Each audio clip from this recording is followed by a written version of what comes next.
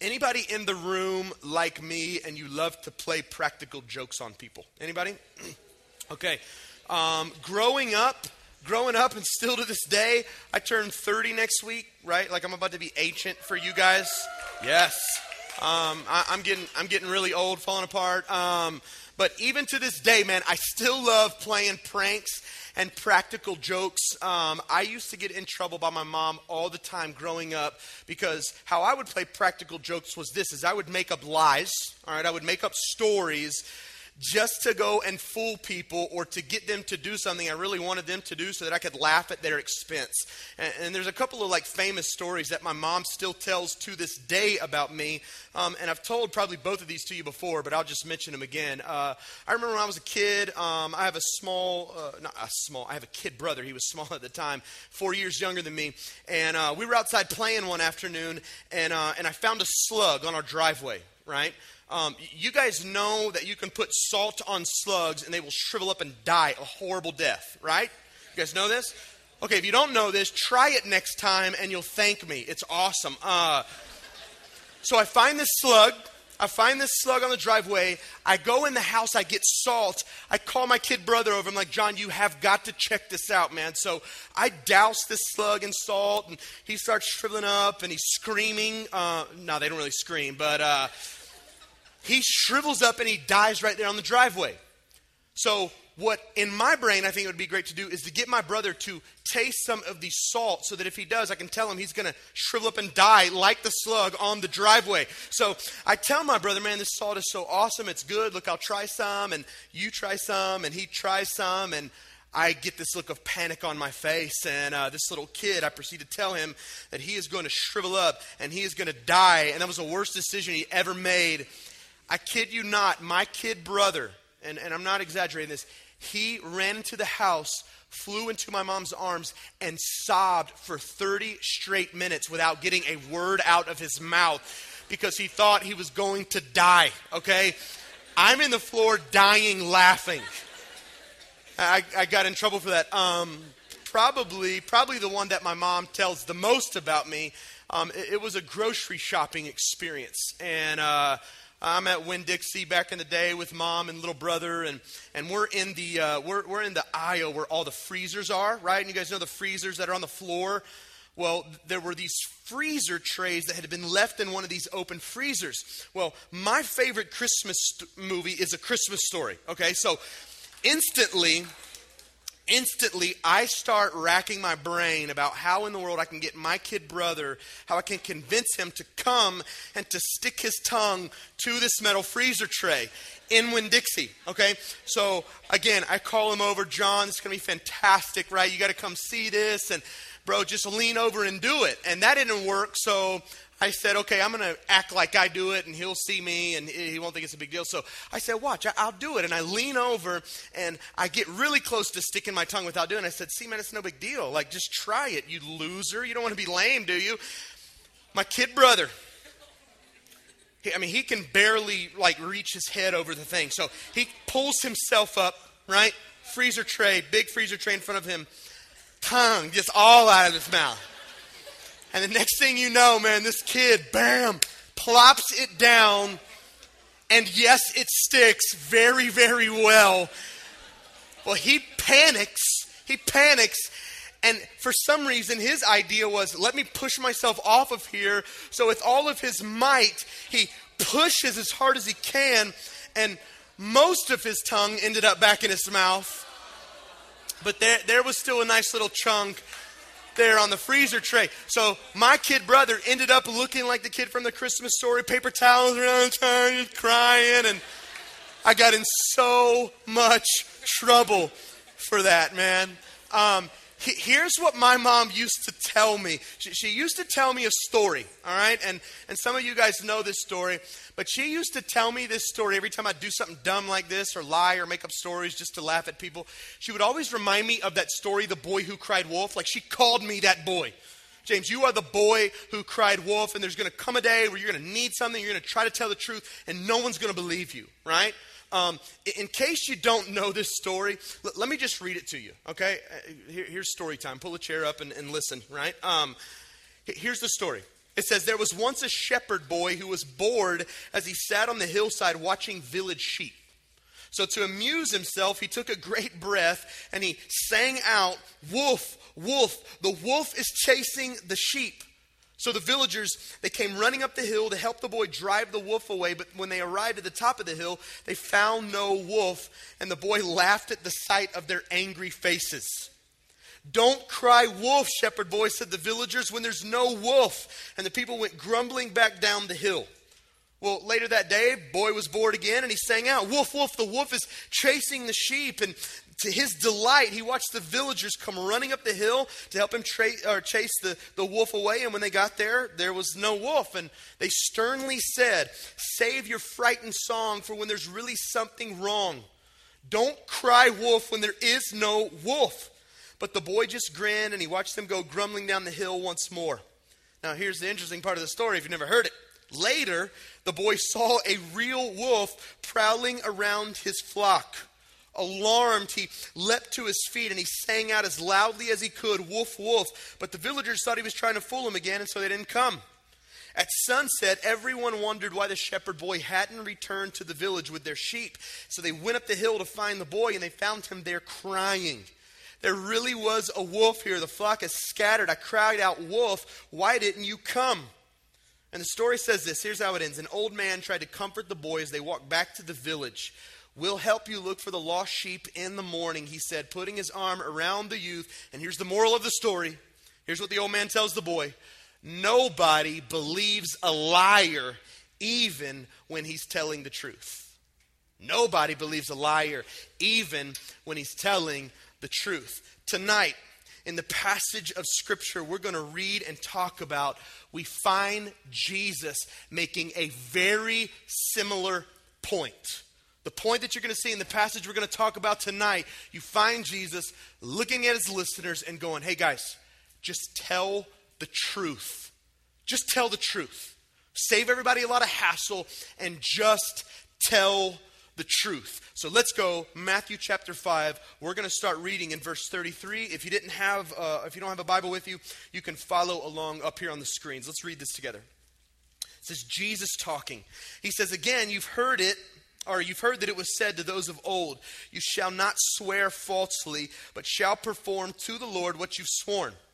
But I say, do not take an oath at all, even by heaven, or either by heaven, for it's the throne of God, or by earth, for it's his footstool, or by Jerusalem, it's the city of the great king. And do not take an oath by your head, for you cannot make one hair white or black. Let what you say simply be yes or no, and anything more than this comes from evil." So for us to truly understand this passage tonight, I want to do what we've done every single week, and I want you to understand what is going on for Jesus to bring this topic up and to teach through this. Here's why Jesus is teaching this, okay? Because during his time, and I think we can identify with this in the culture that we live in, people had a hard time telling the truth. All right? So Jesus is running around in a culture where there are a bunch of people either lying blatantly about stuff or they're kind of telling half-truths, which at the end of the day, a half-truth is a whole lie. And so Jesus brings this up. Now, here's what would happen back in this time. If a person was lying about something and they wanted to really convince somebody that they were really telling the truth, even though they weren't really telling the truth or were only telling part of the truth, here's what they would do.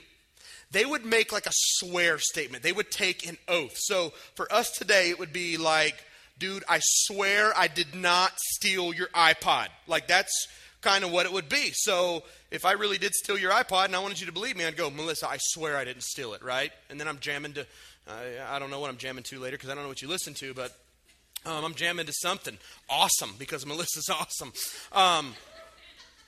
So Jesus, he brings this up, and back in this time, there were several different things, and you see him talking about this, that these people would swear by, okay?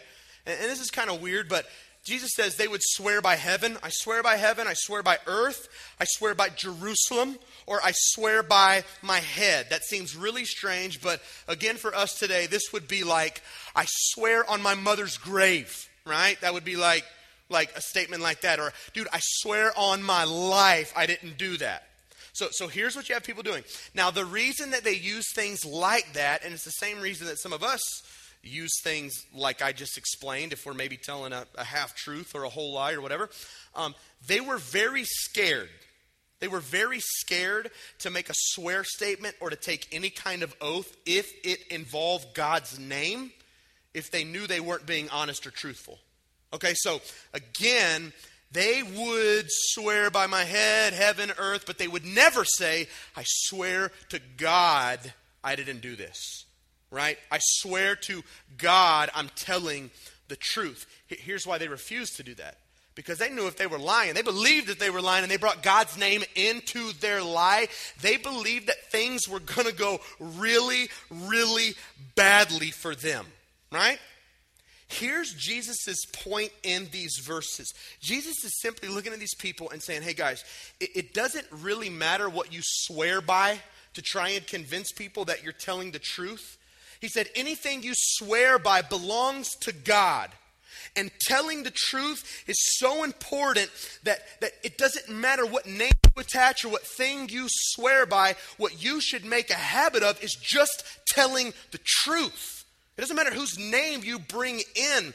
Listen, here's what's going on, and I've said this every week. I'm going to say it again tonight. Jesus is trying to get at something.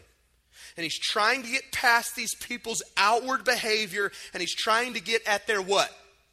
Their heart.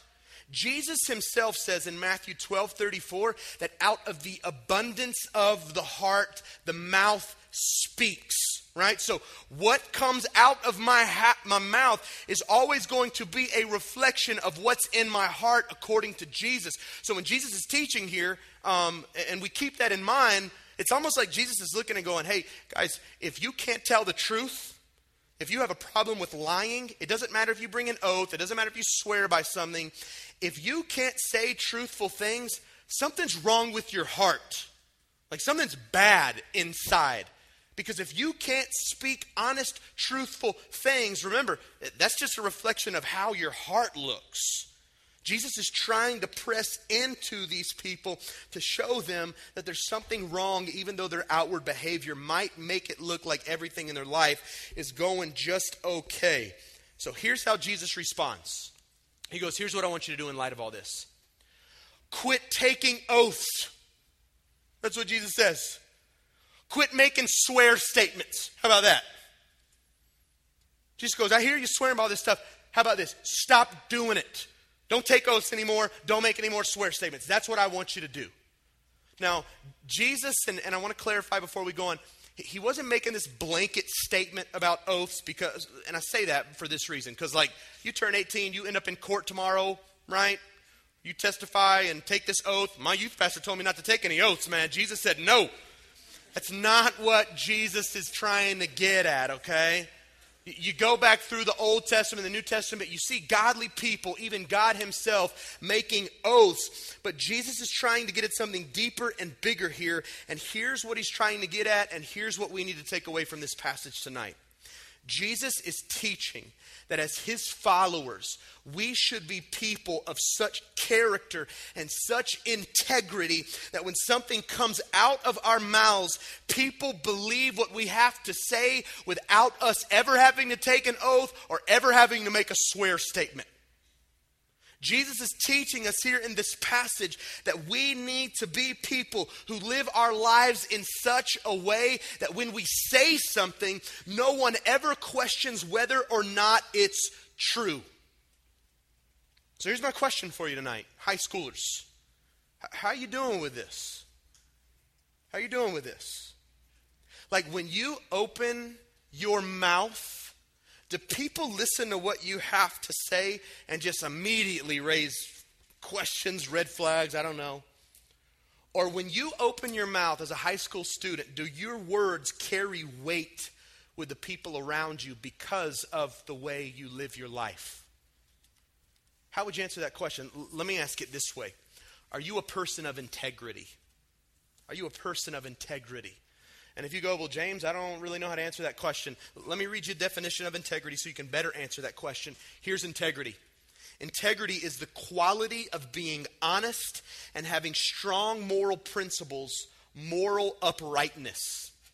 So, As a high school kid, 14, 15, 16, 17, 18 years old, does that describe you? Are you honest? Do you have strong moral principles? Are you morally upright?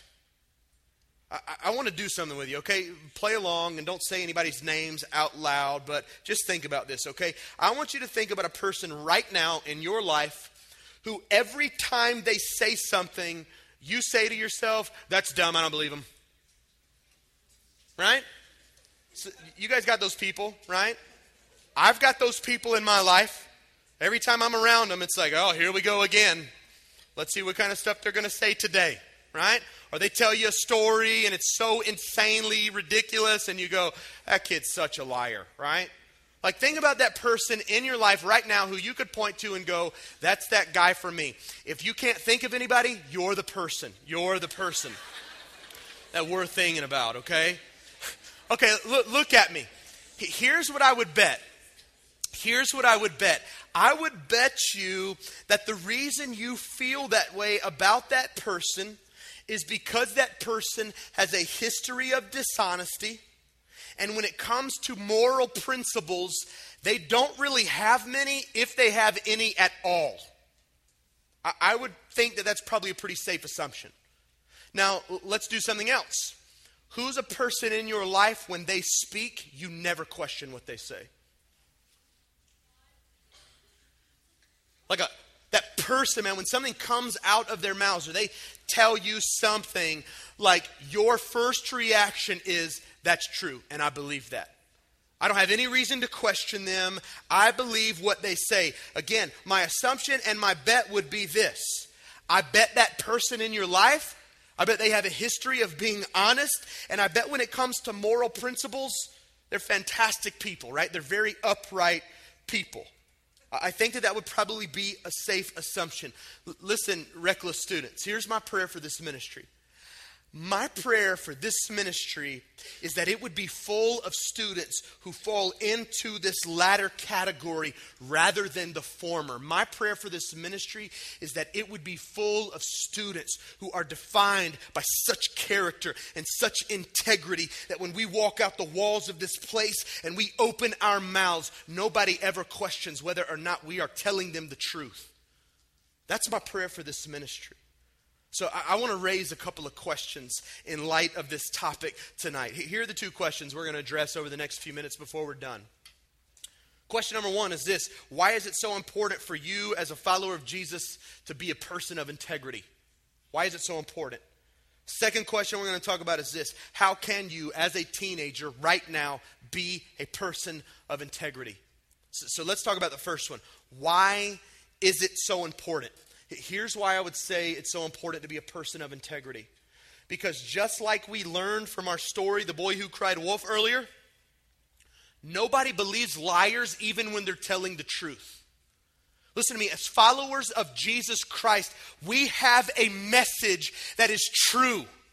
And the message is this, is that we serve and we love and we worship a God who loves lost, sinful, spiritually dead, hopeless, broken, down and out people.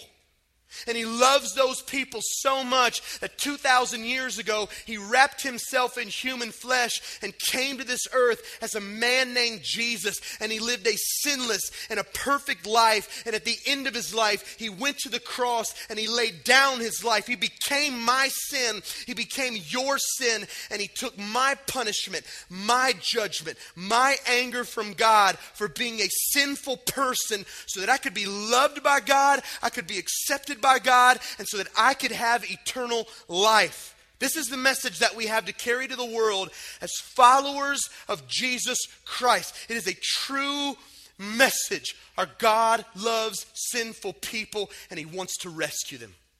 And the way he came to rescue them is through Jesus. That's the message that we have to carry to the world. Now, here's the problem in some of our lives.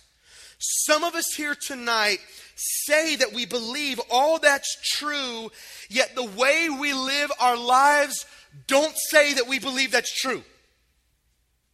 Like we will open our mouths and we'll say all day, I believe in Jesus. I believe he loves lost people. I believe he came to die on the cross for my sins. I believe that he rose from the grave so that I could have eternal life. I prayed a prayer once when I was 6. I've been doing the church thing my whole life. You say you believe it, but some of us walk out of the doors of this place and we live our lives very contrary to that message.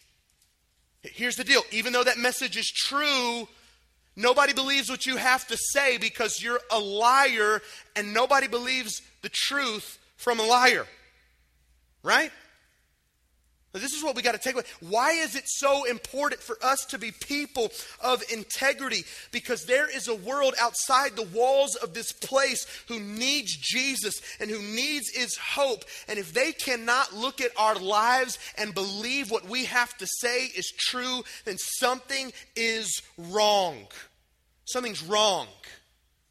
Guys, this is so critical. We have got to be people of integrity, because the way we live our lives as followers of Jesus has the ability to impact what people believe about him. We have to be people of integrity. Listen, how many times throughout each day do you stop and think about the fact that the kids you walk the hallways of your school with are one day going to stand face to face with the Creator? They're going to stand face to face with God. And they're going to answer for their lives. And if they don't know Jesus, those students will spend eternity separated from God in a very real place called hell. How many times you think about that during the day? Guys, do your lost friends not deserve you to be a person of integrity? Do you not owe it to those students to walk the halls of your school every day and to live your life in such a way that the message you had to share with them is believable? Guys, I think you owe it to them. I think we all owe it to them. We owe it to the world to walk out of this room and to be people whose lives match up with our mouths. Guys, it is critical for us to be people of integrity. Your lost friends need you to be a person of integrity, not a hypocrite. Guys, listen to me. You stand before God one day with your lost friend who you never spoke into their lives, or they couldn't believe what you had to say because of the way you lived your life. Guys, there's no going back at that point, man. We got to take this seriously. We got to be people of integrity. Eternity for people is on the line here. We got to walk out of this place, and our lives need to match up with our mouths. Here's question number 2. How can you, as a teenager, be that person? Right now, 14, 15, 16, 17, 18 years old. How can you be a person of integrity? First and foremost, and I can't say how important this is. This is everything. First and foremost, you have to know Jesus. You have to know Jesus. You cannot walk out of this place without Jesus and be a person of integrity. And I'll tell you why. Because as we've already said, being truthful, that's a condition of what? That it depends on what? Depends on our heart, right? Out of our mouths come the abundance of the heart. If we're going to be truthful people, then something's got to be right with our hearts. Here's the bad news. According to this book, we've got bad hearts. Without Jesus, our hearts are very bad, okay? Jeremiah the prophet says it best in Jeremiah 17. He says, the heart is deceitful above all things, and it's desperately sick. Who can understand it? Desperately sick, deceitful above all things. The reference to the heart here in this passage, it's referring to a person's emotions and a person's will, a person's ability to reason, think, make decisions. Everything that determines whether or not you're a person of integrity. What every single one of us in this room need more than anything else in life is for our heart to be made well. That's what we need. And guess who does that for us? Jesus. And he's the only one that can take bad hearts and make them well again. Like I said earlier, listen, Jesus came into this world to save sinful people because he loves them. He came into this world to offer forgiveness of sins and eternal life. And if you're here tonight and you don't know Jesus, your pursuit of integrity has to start with a relationship with him. You cannot walk through this life and be a person of character and integrity without him. Being moral and being morally upright and being honest and truthful and all those things. He's the only one that can pull that off in your life. That's where it's got to start. For those of us that know Jesus, here's how. Here's how, and this is going to sound so simple, but please hang in there. How can you be a person of integrity? Just love Jesus. Just love him. Above everything else in life, just love Jesus. Love Jesus and do what he says. That's how you can be a person of integrity. Listen, Jesus himself says this in John chapter 14. He says, if you love me, you'll do what? You'll keep my commandments. So Jesus goes, awesome that you say you love me. I want you to love me. Okay, do what I say. That's how I know you love me. If you are here tonight and you say you know Jesus, you have got to get to a place where you actually love Jesus and you do what Jesus says to do if you want your mouth and your life to match up. Can I tell you what I think one of our biggest problems is? And as a high school kid, this is why I found it so hard to be a person of integrity. Here's why I think some of us in the room struggle, who say we know Jesus and then live our lives like we don't. I think it's because for some of us, God's love has never really changed us. I think that we probably at some level, right? Like we've prayed a prayer, we believe true things about Jesus, we want to go to heaven when we die, like we get all that, right? We're even here doing the church thing, we're in a small group, go to growth groups, go to Rush, sign up for Nicaragua. We do all those things, but at the end of the day, we still question whether or not he really loves us. Like maybe you're here tonight because you don't think he loves you and you need to prove to him that you do. Or I'm sorry, you don't think he loves you, but you need to prove to him that you're trying so that he will. Right? Like, God, I'm going to go to Nicaragua because I want to prove myself to you. I'm going to sign up for a growth. I'm going to come, and I haven't come to growth groups. I'm going to come on Sunday, God, because I want to please you. Guys, can I tell you where this pursuit leaves you? This pursuit of, I don't really know if God loves me, but I'm going to try my hardest to make sure that I give him a reason to. Can I tell you where that leaves you?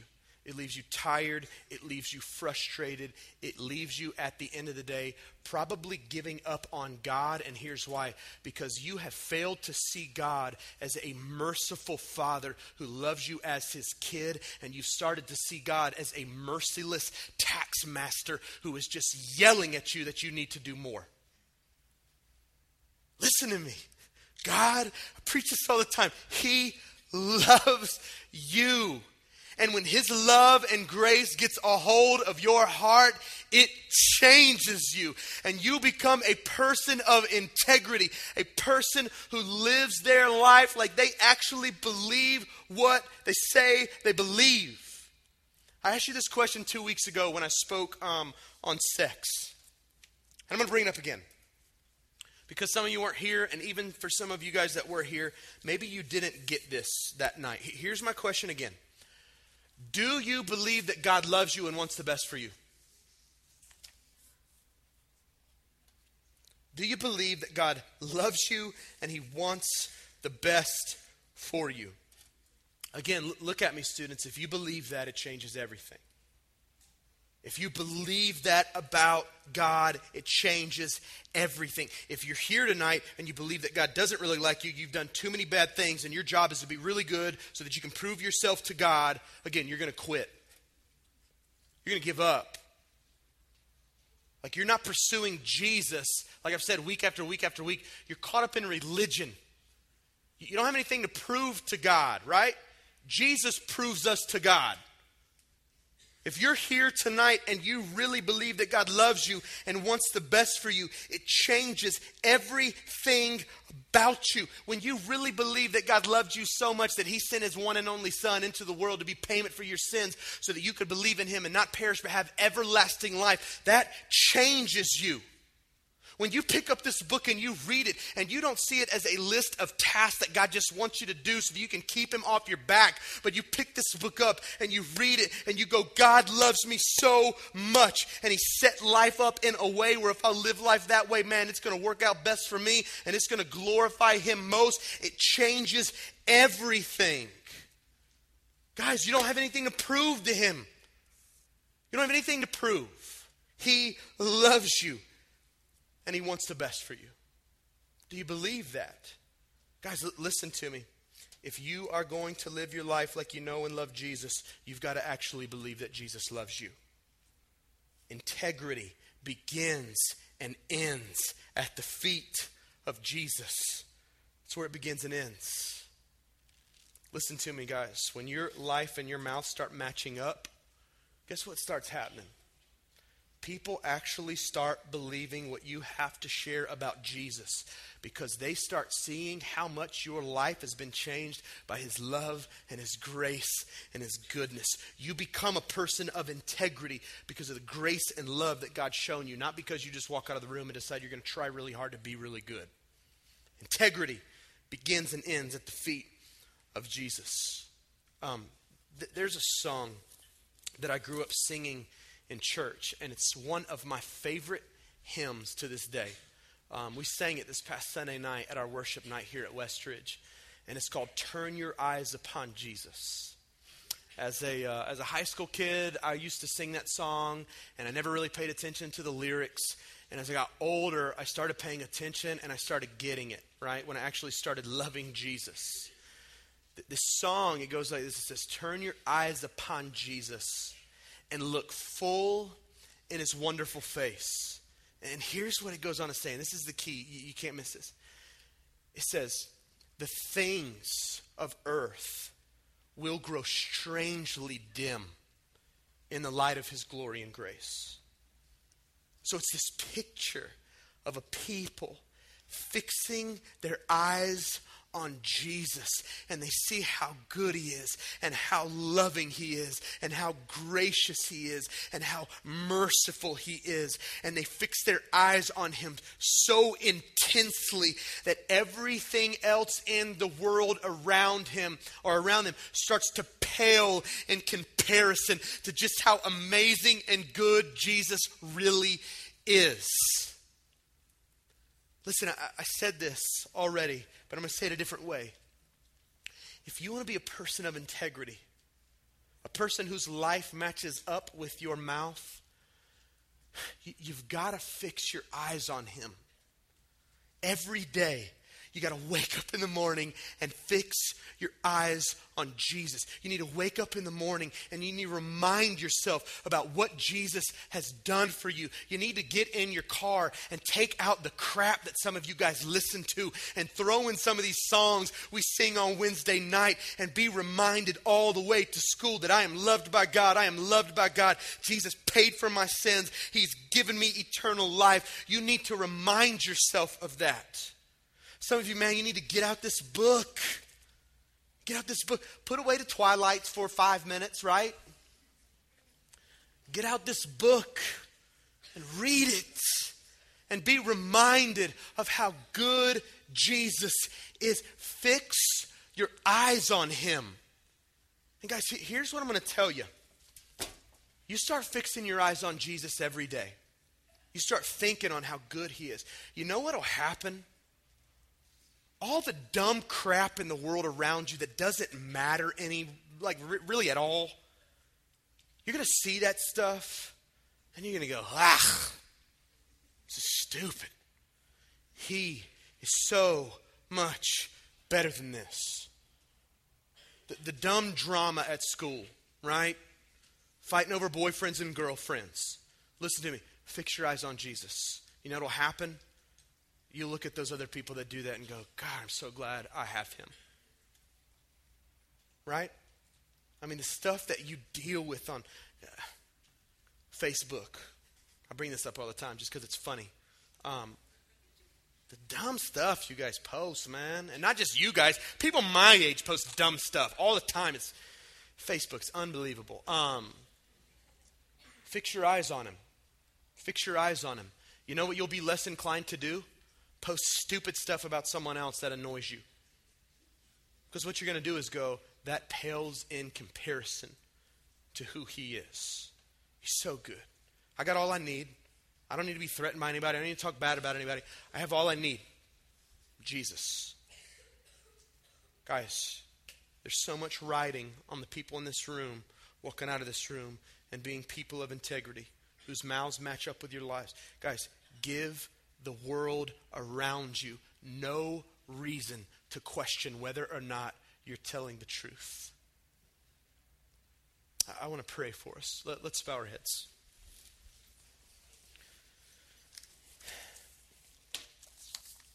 Tonight, here's what I want to do first and foremost. For those of you that might be in the room and you don't know Jesus, and I make the comment, you're never going to truly be a person of integrity or character without Jesus. It's impossible. Not because you're a bad person or you're not trying really hard.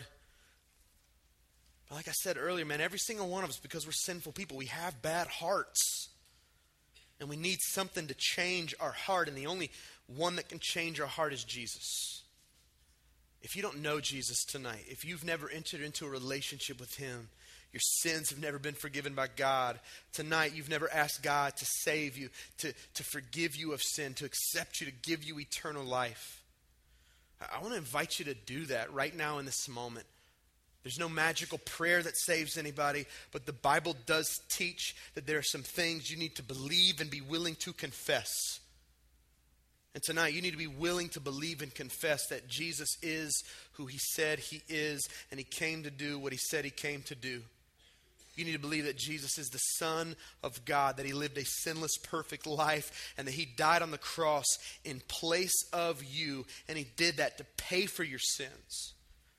You got to believe tonight that Jesus, after he died on that cross to pay for your sins, to take your punishment from God for being a sinful person, that 3 days later he rose from the grave and he did that, and he conquered sin and he conquered death and he conquered hell so that he could give eternal life to anybody who would come ask.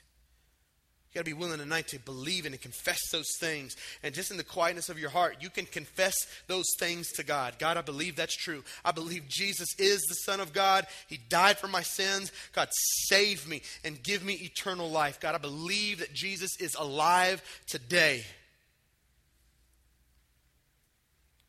The Bible says, man, you confess, you believe that God saves you. He gives you a new heart. He changes you. He makes you a new creation. And the Bible teaches that he puts his Holy Spirit inside of you so that you can have the power and the ability to live the life he's called you to live, a life of integrity. A life where your mouth matches up with the way that you live. If you're here tonight and you placed your faith in Jesus for the first time, maybe tonight's the first time you believe and confess that to God, I want to be able to pray for you. And I'm going to ask you just right now with heads bowed and eyes closed, if you did that tonight, made that decision tonight, will you just raise your hand right where you sit in your seat? Just raise it up. I just want to pray for you. I see a hand in the back. Is there anybody else? God, I just want to thank you so much for this person tonight, God, who prayed to place their faith in Jesus Christ as their Savior. God, tonight I pray that you start to transform them, God. God, we celebrate that there is a new person now in the kingdom and the family of God. A person, God, whose eternity is changed in this place tonight. God, we give you praise for that. For the rest of us, let's do whatever we have to do tonight to leave this place and to have our mouths match up with our lives, to tell the truth, not only by what we say, but by how we live. Tonight, I want us to fix our eyes on Jesus and on him alone. Let's think on his goodness, think on his grace, think on his love. If we need to confess and repent sin in our life, then do that tonight. Whatever you've got to do to walk out of this place captivated by the love of Jesus.